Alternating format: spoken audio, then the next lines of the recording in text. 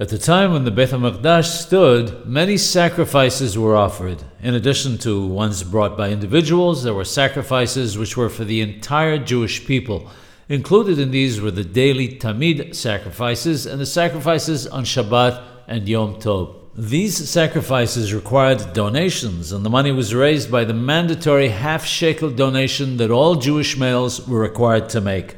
This donation was made annually, and the rich could not give more, and the poor could not lessen the amount. This donation of the half shekel, or mahasith shekel, was made in the month of Adar, so that the monies would all be received before Pesach.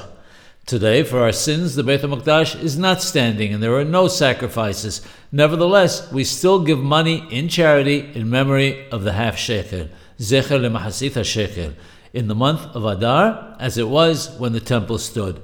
May it be rebuilt speedily in our days. Amen.